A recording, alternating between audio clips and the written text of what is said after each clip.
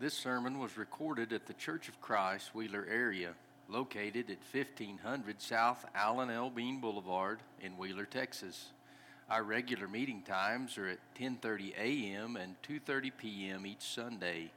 Come join us as we seek to worship God in spirit and in truth. Appreciate the prayer on my behalf, and as always, I hope we have something that'll be beneficial to you in your Christian walk. I've told y'all before, and I mean it, these are for me as much as anybody else. Ask the question, have you ever struggled with something? Job, friends, family, struggles within yourself that you're fighting, that nobody knows. And when you're in that state, what got you out of that state?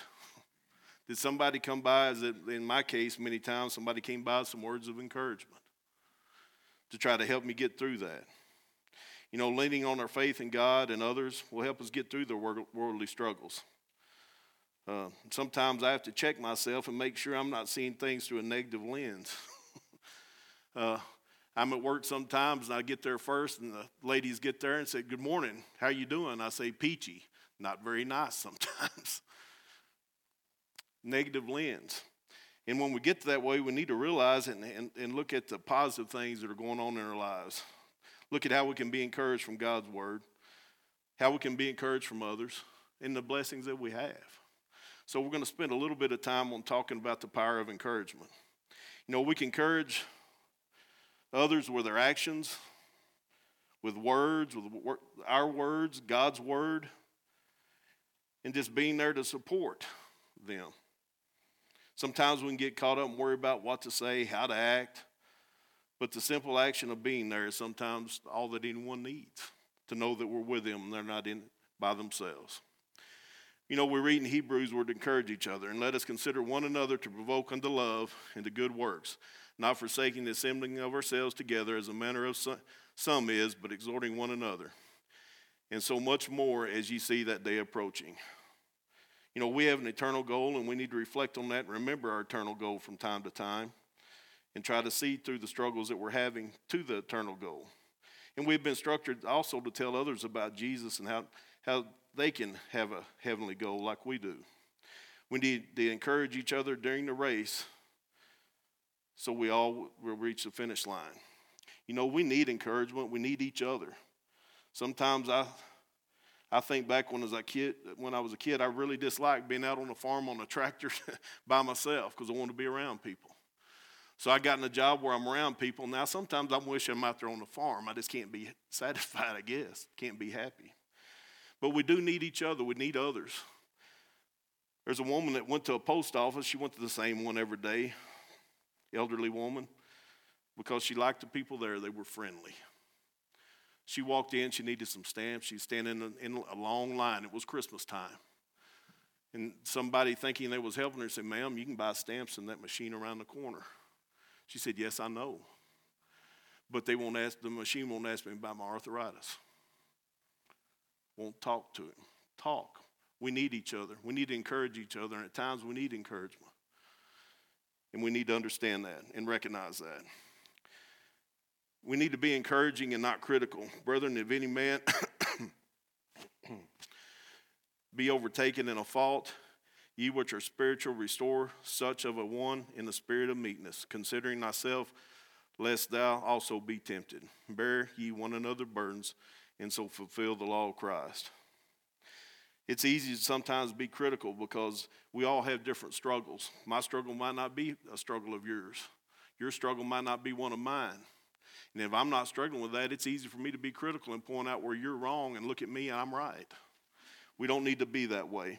That turns people off and won't move people to the goal, won't bring people to Christ, won't get us any closer to living the Christian life that we're commanded to do. Always try to see the struggle through the eyes of the person struggling.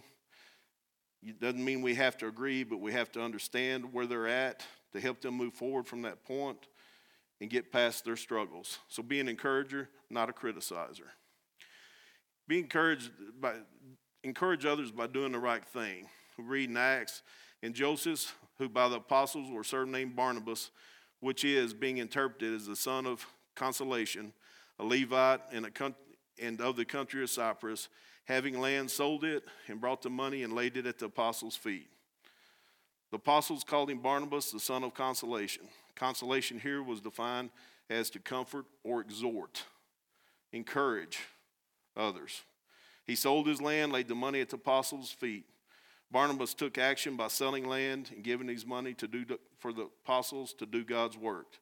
And then he picked up and helped the apostles do God's work. Take action. I've said many times, I see somebody, I feel sorry for them, but do I go help them? Do I put my arm around them? Do I encourage them? Just feeling bad for somebody, I may pray for them, but they don't know it.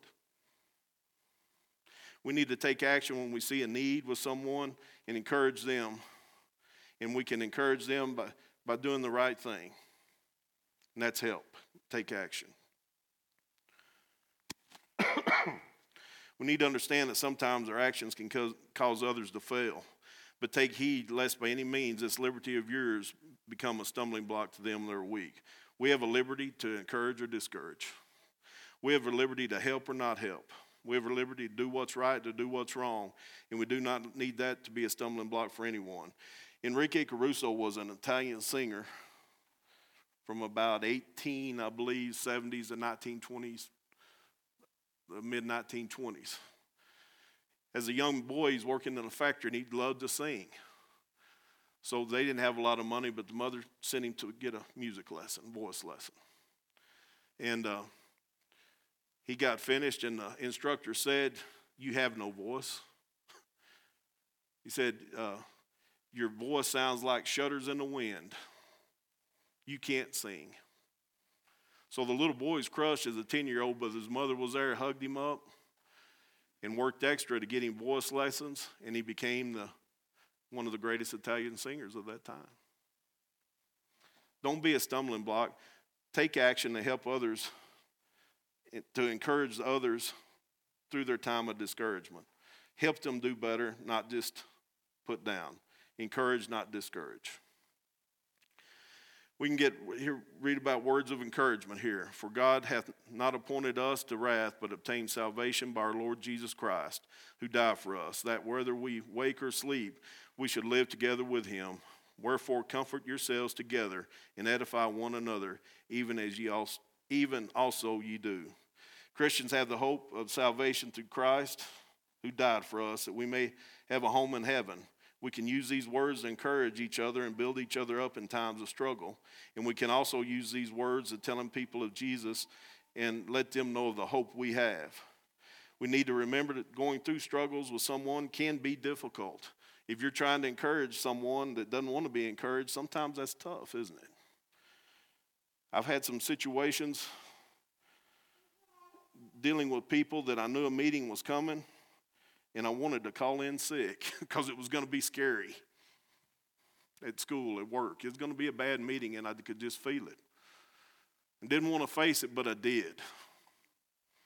You know, do I take the same, if a person's doing wrong, do I talk about God? Do I talk about Jesus? Do I talk about that with the same fearless attitude I went into the meeting with? I was scared to death, but I didn't let nobody know it. Didn't know what to say. We need to have that same attitude when we try to tell others or come to a difficult person that we need to work with. You know what? Sometimes I think back kids' attitudes. Sometimes I really like it. And we need to have a positive attitude. There's a Little League baseball team. Two teams were playing a game. A man went up and asked, who's ahead? And one of the kids in the dugout turned around and said, "They are 18-0. And this wasn't bothered. And it the man that he wanted to ask said, "You don't seem discouraged." He said, "Discouraged? We haven't even got the bat yet." We need that attitude. As long as we have breath in us, we can do good. We can do God's will. We can help. We can encourage. We need that attitude. Sometimes from the man's perspective, 18-0, that's pretty bad. But from the kid's perspective, no. We ain't got the bat. We ain't had our chance. So view life sometimes as we hadn't had our chance. We can encourage with God's word. Therefore, take no thought, saying, what shall we eat, or what shall we drink, or what withal shall we be clothed? For after all these things do the Gentiles seek. For your heavenly Father knoweth that ye have need of all these things. But seek ye first the kingdom of God and his righteousness, and all the things shall be added unto you. Take therefore no thought for the morrow shall take thought for the things of itself. Sufficient unto the day is the evil thereof. Seek first the kingdom of God and its righteousness. We need to be reminded at times as Christians and tell others that don't know God and aren't Christians of the hope we have beyond this world we live in. We need to focus on things above and serve God. Alexander Selinsky was a prisoner in a Russian prison in Siberia, and they were working, and he was getting discouraged and down, ready to quit. He had noticed that, other people, when they quit working, they went and beat them and killed them. So he said, that's my way out. So he quit working. He'd made that decision. Another Christian prisoner over beside him reached over where he could see it and drew a cross in the sand. He got up and went back to work. It encouraged him. Focused back on things above, not what was happening to him here. Little things can help encourage others. In Alexander's case, words weren't even needed. A simple reminder of the cross encouraged him to keep going and keep fighting.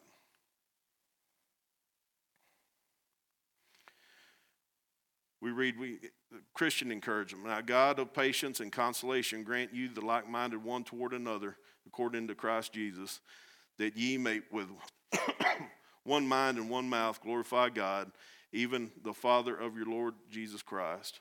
We can sometimes come across things that aren't easy to deal with and may be scary to us, but our goal should be that everyone be encouraged to do God's work and tell others about Jesus, everyone working together to reach an eternal goal, knowing that each one of us have different struggles that we face. Christ, it was an example. When we were strong, ought to bear the infirmities of the weak. When then they are strong, ought to bear the infirmities of the weak, and not to please ourselves. Let every one of us please our neighbor for his good edification. For even as Christ pleased not himself, but as it is written, the reproaches of them that reproached thee fell on me. Christ came to those in need. His example is one of service and helping the weak. We need to help those in need and look not to please ourselves. Be encouragers and servant leaders that encourage others and lead them to Christ. Finally, we read, when comfort others who comfort us in the tribulation, that we may be able to comfort them that are in trouble. By the comfort wherewith we ourselves are comforted of God. For our sufferings in Christ abound in us, so our consolation also aboundeth with Christ. Christ suffered for us. He suffers when we suffer, but he's also risen and he's with us at all times. I'm going to finish with a story about kind words, what they can do. There's a teacher had her class pull out a couple sheets of paper. Said, I want you to write everybody's name, skip a line, and write everybody's name on these 2 sheets of paper. When you get that done, I want you to think of some kind things about that person, what you think about the person. So I took the rest of the class period. The kids did it. They turned it in. The teacher took it, and she'd put their names in a list of all the kind things that their class said about them. They came back to the next class. She passed them out and just listened. They saw the smiles and listened to what the comments being made. Really?